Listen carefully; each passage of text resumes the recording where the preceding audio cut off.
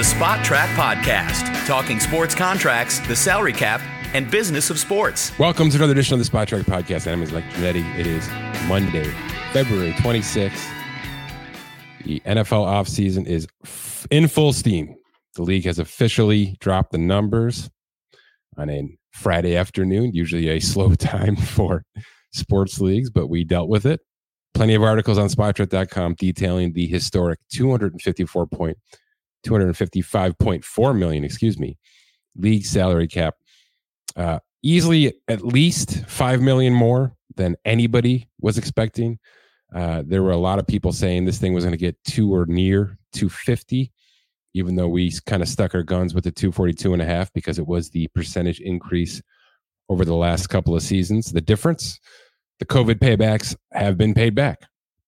So they are basically now all in the black in terms of the ups and downs and the roller coaster we went through with the COVID seasons and the lack of revenue in some cases. But look, this is a heavily profitable league in every aspect. We know this streaming stuff. It's, by the way, only getting better now with Amazon Prime taking a playoff game next year. Expect more big from this number in the future. And I would imagine that maybe not $30 million a year, because like I said, there was some catching up to do here with this one. This was $30.6 million, increased from 2023's number. I have to imagine if the going rate was between 10 and 15 before, we're just going to be a $15 to $20 million increase league now. So 275 next year is probably where we're going to start this projection process for the 2025 NFL season. So plan accordingly. Understand that the franchise tags and the restricted tenders and all those things that are connected will slide up along with that. And that's kind of the discussion here to start. A couple of segments to get through today. We will start with the numbers I mentioned and a few more: minimum salaries, what the vet minimum benefit has to do with this year, the franchise tag values, etc.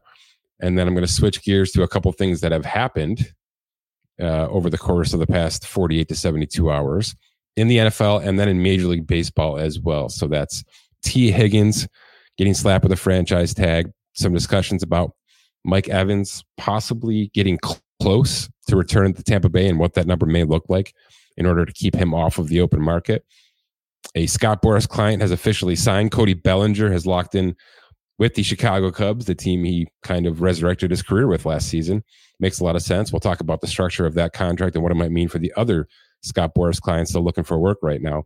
And speaking of which, Bryce Harper will be the final segment today. If you haven't heard this, I don't blame you. It's an NFL offseason and there's a lot of other things going on.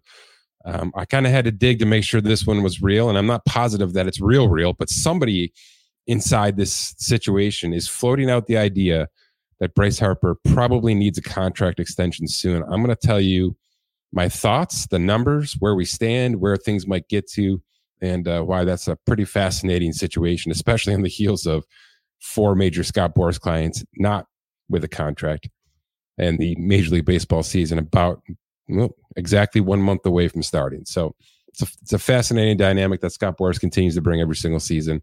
We'll discuss that at the back end. Quickly, off the top here, some super nerdy stuff. The most recent article on SpotTrack.com details basically every replication number from 255.4 in the NFL for 2024. So I gave you a breakdown of the last 10 salary caps, the monetary increase, the percent increase. Obviously, you can see in plain sight that the dollar per dollar increase is well above anything we've seen. The last time we saw this was going from the negative impact that 20 to 21 brought us, and then a little bit of a catch up to get us to 2022, which was just under 26 million increased back to 208. So we're in really good situation. Like I said, I'm expecting at least a $20 million increase for 2025, but that's for another time. I got a lot of questions when this dropped, right? Because the focus goes, whoa, that's high. What else can we do? But also, and there's a lot of baseball being written into this because this comes up a lot with 5 or 6 teams in Major League Baseball. I got a lot of questions about, well, what about the floor? What does that look like now that that number's so high? What about the teams that maybe aren't trying right now and they just have to kind of be status quo either for this season or next season? It is a multi-year situation. The CBA has very specific terms for this next 10 years. And we just so happen to be in the start of one of those terms in 2024. So for the next 3 seasons, 2024, 2025, and 2026, teams have to spend 90% of the combined salary cap totals.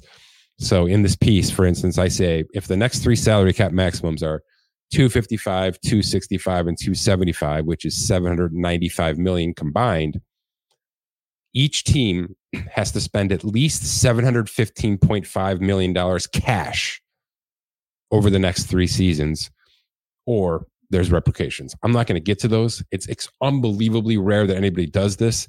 It's not a tanking league. And even if it is a tanking league, generally speaking, teams have so much, leftover cash that they have to pay out from contracts that they can't get rid of, that it just works its way out. Now, it is something we monitor in certain cases. We had, when the salary cap maximum kind of came back into vogue in 2011, people were still figuring this thing out. So there was a lot of up and down and roller coasters like we talked about. So it is something we do monitor, and this will be the start of the next monitoring process. But that's how it works. 90% of the combined total in cash. All right. Again, if you don't understand that, I did a visual example on spotchart.com in the piece. Minimum salaries. They didn't get affected by this. They were CBA driven, but good to know for the upcoming season. They range from $795. That's what every single rookie who is drafted or goes undrafted this year in the NFL will earn, at least from a non-guaranteed standpoint. And if you're a 10-plus year veteran, actually, if you're a 7-plus year veteran in this league, your minimum salary is $1.21 million. And why is that number important? That will be Russell Wilson's minimum salary. And why is that important? If and when, and most likely still, the Denver Broncos do outright release Russell Wilson with that post-June 1st designation, that $39 million cash contains offset language, which means Pittsburgh, Tennessee, etc., want to go and sign him. It is their benefit to just say, hey, are you good with just a base minimum salary? We'll stack some incentives in there, just to, incentivize the whole process, playoff berths and whatnot.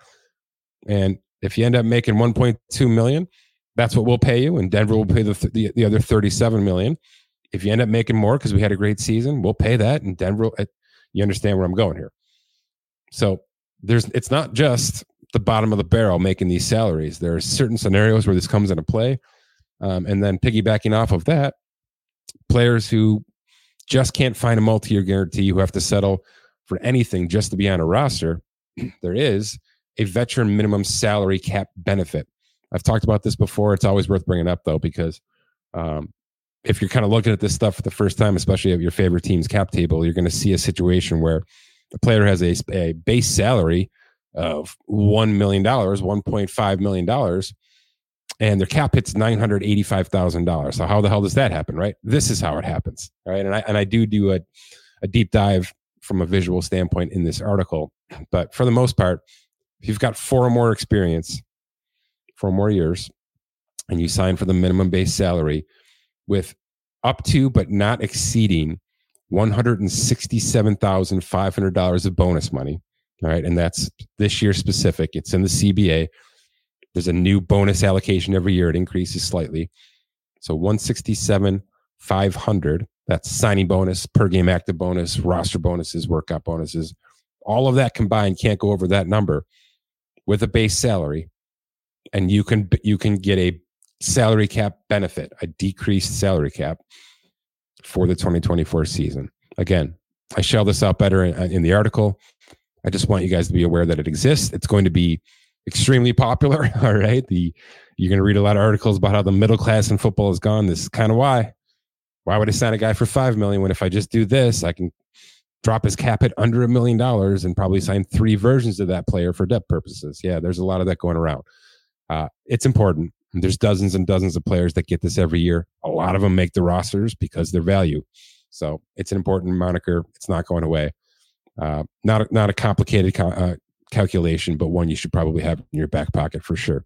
Restricted free agency. There's really 4 iterations of this in terms of how teams can allocate a restricted free agent tender. The most common is the lowest price point, which is called the right of first refusal. Basically, that means, and this year it's just under 3 million, 2.985 million. Restricted free agent is tagged with this low offer. If at any point in time an offer sheet comes in and that player says, yes, I'm signing this offer sheet, I want this contract, the right of first refusal says, all right, well, the losing team, the original team, can match that contract. But if they don't, and this player signs and goes to this new team, the losing team gets nothing, no draft compensation whatsoever. You kind of hedge your bets on this one, right? Most players are not going to get an offer sheet. So if you can sneak them in on this less than $3 million cash and cap hit, you're going to do it. The next one comes in at 3.1 million. So about $200,000 north of the right of first refusal. And it comes with an original round tender. It's exactly what it sounds like. Player signs an offer sheet.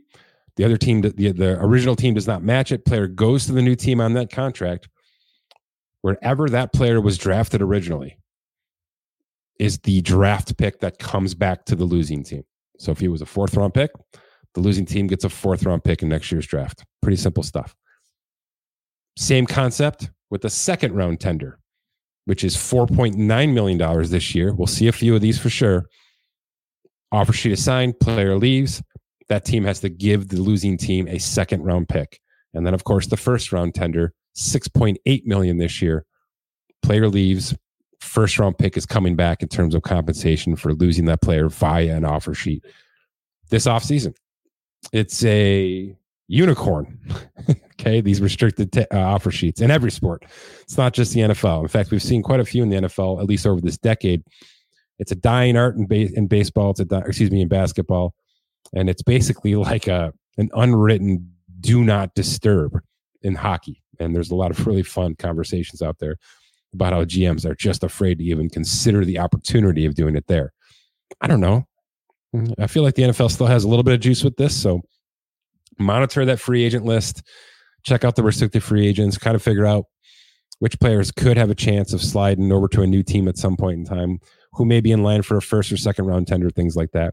There's certainly some value to be had going in either direction. Speaking of which, the franchise tag numbers have been updated officially per this new salary cap. The quarterback number is now $38.3 million.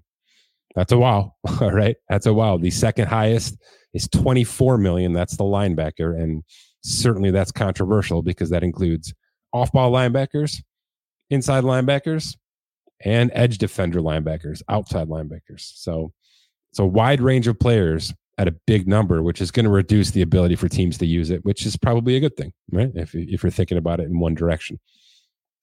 If we go down from there, defensive tackles, man, have they had a couple of years. It was the offseason of them last year with 4 big contracts. We saw a few more in-season extensions at that position. Chris Jones is the top free agent right now, so it's not like that's going away. $22.1 million to tag a defensive tackle, though that does not apply to Chris Jones because of what he made last year. His number is actually 32.1. So quite more for the Chiefs to keep him around before March 13th. Offensive linemen as a whole, guards, centers, tackles, just under 21 million. Defensive ends, again, super non-specific in this day and age, but it is what it is. 21.3 million. So almost an entire $3 million difference between an edge defender, defensive end, and an edge defender, outside linebacker. That's tough. And if that gap continues to increase, something's really going to have to get done with that. But that's for another time for sure, because the CBA has 8 more seasons left on it. Wide receivers, 21.8 million. We're going to talk about that in just a second. Cornerbacks, just under 20. Safeties, just over 17. Those two should be kind of moving together right now, even though there's still some buzz about that safety position being devalued. We shall see. There's a couple of nice players coming up again this year. Jesse Bates has done well on his big free agent contract through one season. We'll see if he can keep that up. That's what has to happen. You need guys to get paid and guys to prove that they deserve to be paid at that money. That's why the running back thing fell off so much. And oh, by the way, it's $11.9 million. It's now $700,000 less than the tight end tag. I had been kind of joining those two positions at the hip. It's going to get harder to do that. We can clearly see what's happening here. TJ Hawkinson got his contract. We're going to see a few more coming down the pipeline. It's a big year for these free agents, right? I don't know that Jacobs and Barkley get tagged again. Certainly Pollard will not. So what kind of free agent deals can they find to kind of keep this thing going? Because we need the top 10, top 25 salaries to continue to rise exponentially to make sure that this franchise tag number keeps going forward. I just don't see it. Not right now, but somebody's going to, somebody's going to have to blow us out of the water here, and we'll see who it is. Maybe Henry stays in that 9 to 10 million per year, for 1 or 2 seasons and kind of keeps things going from that perspective. But Jonathan Taylor's contract was good. Not sure I see a lot of love coming over the next couple of months here in that regard. The low man on the totem pole, kickers and punters at $5.9 million if you'd like your team to go in that direction for some reason. All right. Again, spotrac.com. That article is live and in depth with all this information and a little bit more. Speaking to the salary cap, what does it mean? Did it blow me? Yes, it blew me away. A, I wasn't ready for the announcement at the time that it happened. B, when I saw the number, it was an eye raiser in a good way. This is what should happen. Leagues that make money should allow their teams, or should kind of force their teams to spend money. This is a good thing. If they had slow played this, right? If they had actually gone with the number that we were projecting, 242.5, I would have been a little bummed, because it means they were just staying to the old trends. And that's not what this league is. They are moving forward much, much faster than they were 5 years ago. So it's correct in my opinion. Did they go a little bit too far? I don't think so. This is a pretty seemingly fair number. I threw a Joe Burrow tweet out that, man, it turned into a Dak Prescott tweet in 7.5 seconds, because that's what the Cowboys do to people. But basically I just said, his 55 million AAV last year, which was the top contract signed in September there for the 2023 season, was percentage based on last year's salary cap, at a 24.4% rate. If I just use that number with this 255.4, it means that if we had a quarterback who is a slam dunk, should make top of the market money, and that's the figure we should go by, it means it's $62.4 million this year. Do I believe that's what Dak Prescott should get now? No, and I didn't say that. And anybody who's kind of putting those words in my mouth, look at the market value. All right, it's not that. Let's put it that way. But that's where we are. If we had a Joe Burrow, or a Mahomes or an Allen, or one of those players who absolutely, without even having to think about it, these guys should be the top of the market.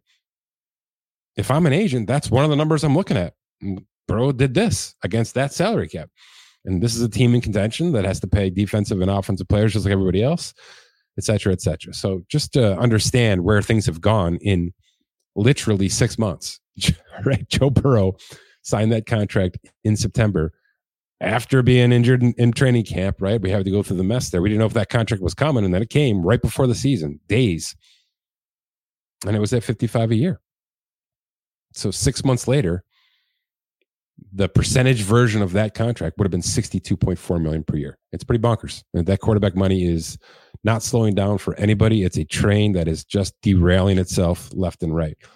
What did it do to the salary caps of teams in this league? Well, we had some adjustments, of course. And the big one to talk about, which I did speak to on Twitter a little bit, or X now.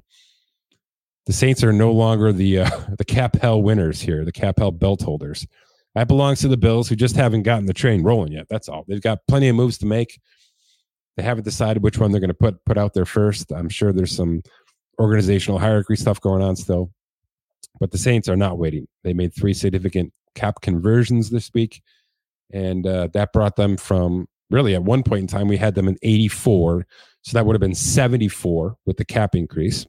So from minus 74 to minus 36 is what the Saints did to themselves this weekend, in large part because Derek Carr did a full base salary restructure on his $30 million base salary for 2024. And why do I say it like that?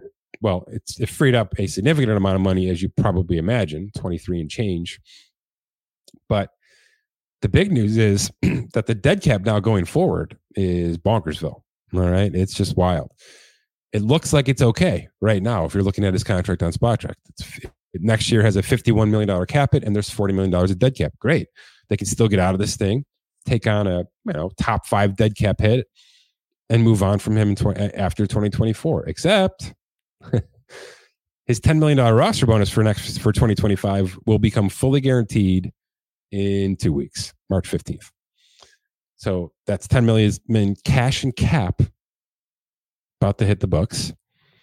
And at that point in time, $30 million salary around March 16th, 17th next season will also become fully guaranteed. So when you start to do the math, could they buy him out from the $10 million, take on the dead cap hit and go? Sure. They could do it. All right. We've seen crazier things.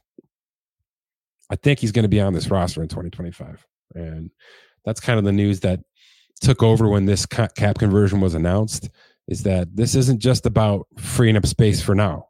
This is a move that probably has to trickle into 2025, and then he'll get his full 3-year, $100 million and then be removed before his $50 million salary in 2026. So something to keep an eye on. If he plays well, we'll never think anything of this. But if he's inconsistent or maybe even below average, this one's going to hurt a little bit. And they may have to take a huge Russell Wilson type hit to get the heck out of that contract a year before they probably should from a structural standpoint. Miami did a bunch of moves as well, a couple of big releases. The Xavier Howard deal, by the way, has not officially been put on the books. A, because it's going to be a post-June 1st release, which means it can't happen until March 13th. And B, nothing's going to happen on the books because it's a post-June 1st release. The deal with that is they got to carry his full 25-9 through June 1st. And then at 4 p.m. Eastern, June 1st, we can officially designate it a post-June 1st release. His dead cap will split up, and they'll save $18.5 million at that point in time. But if you expect that come March 13th, Miami's going to free up a ton of cap space because of Xavier Howard, it's just not the case. It's about not paying him cash because they probably don't believe he can stay healthy enough to deserve it. It's about removing that cap space in June, which is not for nothing. It's not going to help him in free agency, but it's not for nothing. It's certainly something they can roll into 2025 at the very worst. And then it's, about allowing him the opportunity to go and find a new team, which is optics. Yeah, this is a PR. This is an entertainment business.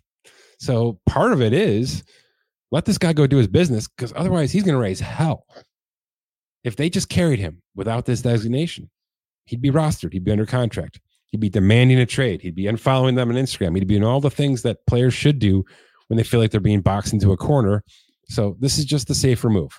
And by the way, announcing it now, when they did, not an accident. It's not against him. It's for him. It's for him. Because now all these other teams can now put him on the list, on the short list. What do we think he's worth? There's teams already doing their homework, I promise you. All right. And so this was a very player-centric move in some capacity. Also a cash move, also a cap move down the line. So that's just something of note that's going to come up a dozen times at least over the next couple of weeks here when other teams do something like this. Maybe not this dramatic, but certainly we expect Denver to do something heftily dramatic, as we spoke about last episode with Russell Wilson. How about the top of the cap table? The additional 10 million or 13 million in terms of what we are projecting brings Washington over 96 million in a top 51 cap space. That's a pretty big number for a team that I just don't know where they're headed. And the same goes for New England, 86 and change. I don't know. TBD. Does it mean they franchise tag Kyle Duggar? Probably. I would. I'd keep him around. That's a core player, at least for the one season, to figure out what you do with the rest of the defensive talent, because that is a fairly good-looking crew on that side of the ball. Tennessee is probably the first team where you start to think about, all right, this could get fun, because they could go completely down, rip 4 or 5 more Band-Aids off, and just say, sorry, Will Levis, right? to a certain degree, and hope that in 18 to 24 months, it all comes back into full circle. Or they could really build and add and see what they have and give Will Levis a real chance with a fortified offensive line and some weapons to at least jumpstart this offense a little bit quickly to see what they have in the kid before they feel like they have to move on. And then there's, of course, Chicago, who now has 83 million in top 51 space. Almost certainly going to franchise tag Jalen Johnson, their star cornerback. Looks like a Justin Fields trade is percolating, if I'm reading the right tea leaves here. So that news appears to be coming to full circle. I'm certain we'll learn more at the combine when all these heads are bumping elbows. And then it's about the draft and where we go from here. Indianapolis, speaking of the combine, 5th in top 51 cap space with just under 80 million. And that's a team that I'd love to see be aggressive. I think they have their quarterback. They've paid their running back. They're at least going to franchise tag their wide receiver and Michael Pittman Jr. There's some defensive pieces, even though there's some aging out processing happening there as well. And there's a couple offensive linemen. So pieces are in place to at least be aggressive this offseason. And certainly Indy, Houston, and Detroit, 5, 6, 7 in cap space right now could be just absolute slayers in terms of what they do in March and April. But, we've been proven wrong before. Okay, switching gears quickly. I mentioned the wide receiver franchise tag. T. Higgins has not officially, but has been, I believe, told that he's going to get a franchise tag. $21.8 million for T. Higgins. It's more than we have him valued in terms of a market value. And, that means very little right now because he's stuck. A lot of Cincinnati fans, at least on our timeline, basically saying this is a tag and trade scenario. It's just not as common as you want it to be. Devontae Adams, yes, he was a tag and trade out of Green Bay. The room was crumbling in Green Bay. Everybody was reading what was happening. You knew Rodgers was out. I just think it's easier said than done. And I think I said it on Thursday's pod. I actually think this is a pretty good move for the Cincinnati Bengals. You get one more year to see what this kid is as a number 2 to Jamar Chase, who you're going to have to pay. And he's probably not somebody you're going to be able to replace this quickly. So you go and draft his replacement right now, and you give him 12 months in this wide receiver room to get as up to speed as humanly possible. And then we all go our separate ways. And oh, by the way, Higgins was injured last year, a little bit inconsistent, certainly didn't have his biggest year, right? 656 yards in 12 games. His yards per reception were as high as they've been. He did catch 5 touchdown passes, but 6 drops. I would say it's one of his least productive years of the 4 years he's been in Cincinnati. Play out the franchise tag in a good offense that with a great quarterback, kind of reset your value a little bit, and then understand you're almost certainly not going to get double tagged. So you will hit the open market in 2025 with probably a better value point. And you're not going to be 27 years old yet. You'll be 26 and change entering March of 2025. Like I said, probably looking in the 24, 26 range versus where I have him right now in the 18 to 20 per year range. So it's probably good for everybody if he just signs this thing, plays it out, and understands where he is right now. And then that's pretty good money. But I'm not in his ear and I'm not him. It's not my money. It's not my situation. More tags will come. It's a slow drip. It's not going to be a big bang. March 5th is the deadline. We'll be hearing plenty more about that in the coming days. Speaking of wide receivers, though, there is some news coming out of Tampa Bay. It's not big news. It's objective news. But it seems like they really are putting an effort in to keep Mike Evans, and I get it. Because, A, you're not going to retain a quarterback without him, and you're really not going to retain any kind of offensive pieces without him and the quarterback. So you start here. You use him as bait to bring Baker back, hopefully on a smaller price than all the numbers that we're saying out loud. Then you got those two together, and everybody else wants to jump on the bandwagon. And I get that. So I believe that the effort is there. Do I believe that they're throwing 22, 24 million a year at him? I don't know. They've come off a very expensive iteration in terms of what Tampa Bay is used to spending and how they structure their contracts. And, the void years have been piling up and up and up. I don't know that they want to go top market, but they probably have to, all right? Because keeping this guy off of the March 13th open market, it's just easier said than done. He's the preeminent player. He's 30. They're going on 31. 0 showing of decline. Historic numbers in terms of 1,000-yard receptions. You know where this is going. So for our money, he's a 4 for 95, 2 years, half of that fully guaranteed. Almost 48 million fully guaranteed. So I wouldn't be surprised if Tampa Bay does it because, like I said, it's probably the first in a pattern of 2 to 3 moves that they'd make right now to kind of show everybody who they are. And if it doesn't happen, that's the fun part, right? He continues to say no. He hits the open market. He signs with the Chiefs, God forbid, right? And then what happens to Tampa? If this doesn't go in the order that I just mentioned, Mike Evans first, then Baker, and then some ancillary extensions that have to come in after that, Levante David, etc. Is it just we're going backwards? Do we start to see backup plans, trades away, subtractions? Or will they give it a year to try to compete with, I don't know, Gardner Minshew? There's worse options, I guess. Jacoby Brissett, there's worse options. Will they try to patch it together for one season and then completely rip this Band-Aid off in 2025? That's what's fascinating, is they kind of have 2 weeks to kind of keep everything together and run it all back. And then it's a fork going left and a fork going right. And I think half the GMs in the league would choose left, half would choose right. That's how finicky this whole situation in the NFC South is, right? What if Atlanta doesn't get their guy? What if Derek Carr is a mess and the Saints are not an 8-9 team or a 9-8 team? The entire division is just an absolute disaster. And that's why you try to sign Mike Evans right now, because all you have to do is probably run things back as is, and you're going to be right there in contention. So I get it, but it's fascinating how one move like this could change the next course of not just this year, but the next couple of off seasons for the Tampa Bay Buccaneers. All right. Cody Bellinger. Finally, Cousin Dan was right. He's almost always right with this stuff. It was going to be a bridge contract. It was going to be back with the Chicago Cubs, who kind of resurrected his career after just an absolute falling off a cliff situation. Batting title champion, from absolute spotlight, rookie of the year, the world, to trash, a negative WAR, right? A negative WAR in 2021. The Dodgers didn't know what to do with this guy. He posted a 4.4 WAR last year in 500 at bats, 26 homers, 97 RBIs, just the goods. Batted .307, slugged .525, OPS over .880. Everything you want out of a slugger, and he's a pretty damn good center fielder too.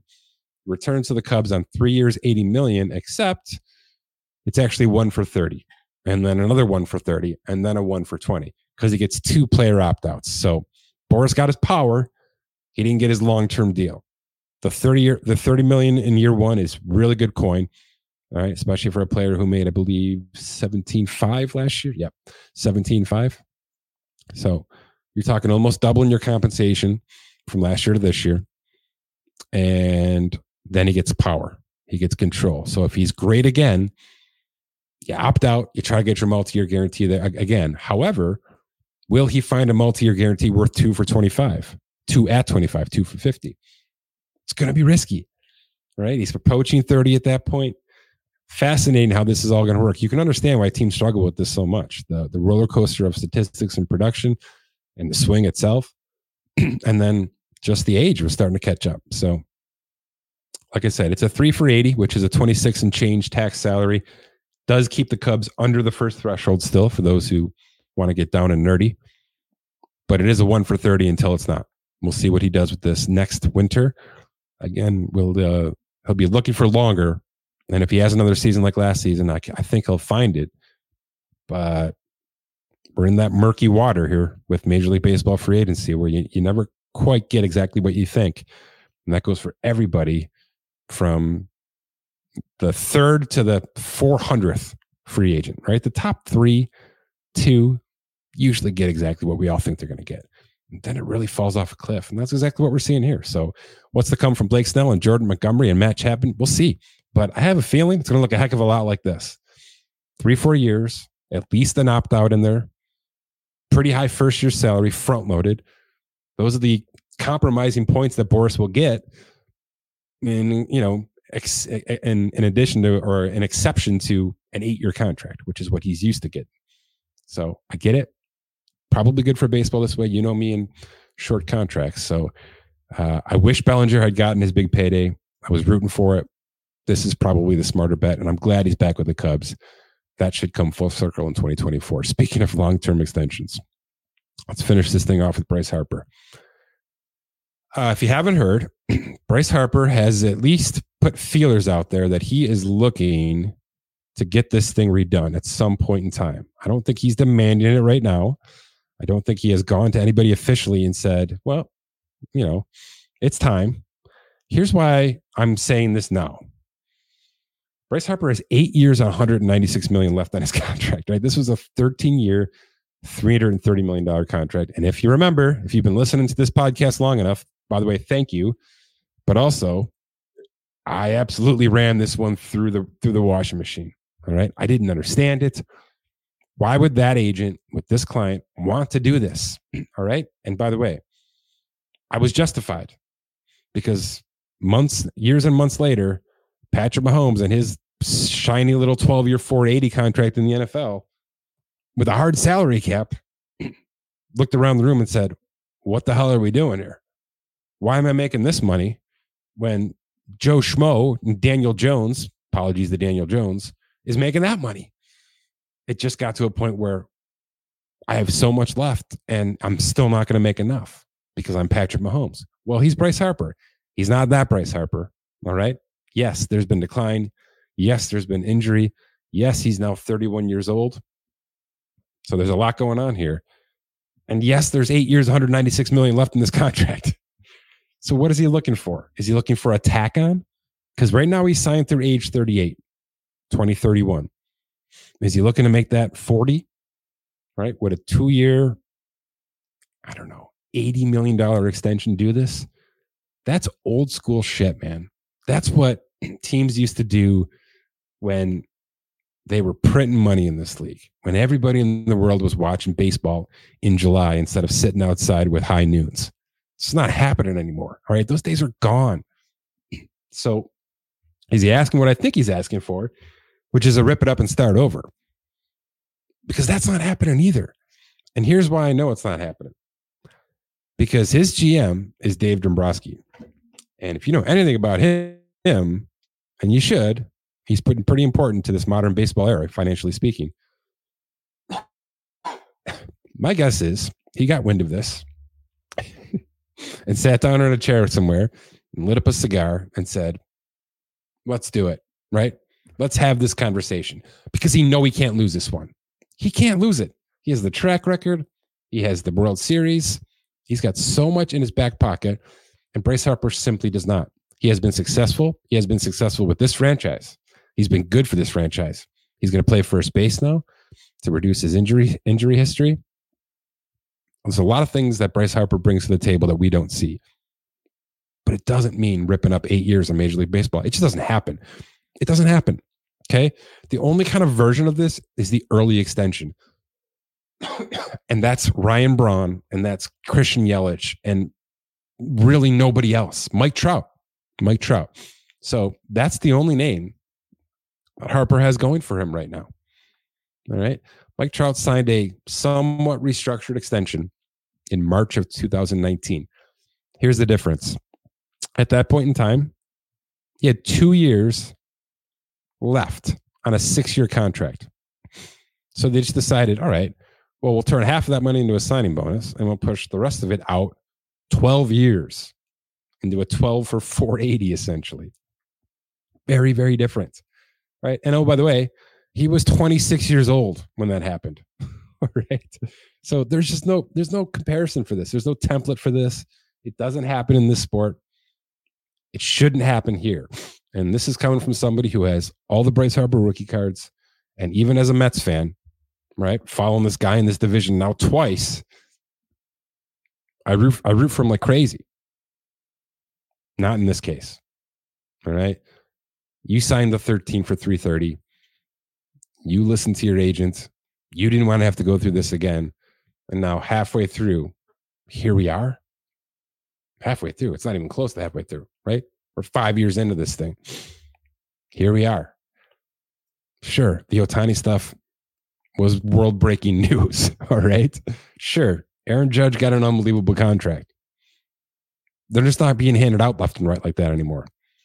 He's on the wrong side age-wise. He's on the wrong side of the injury stuff. And he's way on the wrong side of what's remaining on his contract to even consider starting over at some point. And if you think the tack-on thing is going to happen, it is going to be so heavily conditioned from a team standpoint that it won't even be worth his time to sign it. It just won't. Now, you want to take some years off your current contract? and start over, right? So let's go 4 more years at this number, and then we can renegotiate some conditionals to add additional options from there to increase your pay over the last couple of years when you're probably not going to hit those thresholds anyway because you're going to be 35 years old. Maybe that's something I can get down with. But he took the 13 years because he wanted to lower the tax salary. He got baited into the tax salary situation as one of the biggest superstar free agents that ever hit the market. I hated it then. I hate it now for him. I hate that he's going through this. I hate that he has to say this stuff out loud.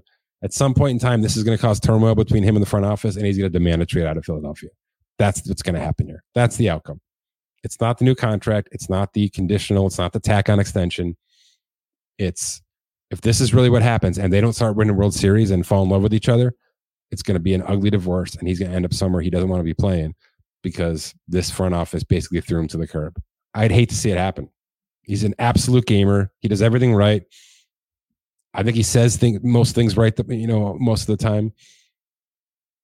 He signed this contract, and unfortunately in this sport where restructures and cap conversions don't happen, he's just going to have to live with it, and it sucks, but it is what it is. It's 13 for 330, and that's pretty much how he's going to finish his career. All right, we'll be back soon with hopefully some big NFL news, hopefully a couple more Major League Baseball signings, and we'll start to get Keith Smith on here pretty regularly as we get closer to those NBA basketball playoffs as well. For Scott Elliman is Mike Ginnitti. Thanks for listening to this edition of the Spot Track Podcast.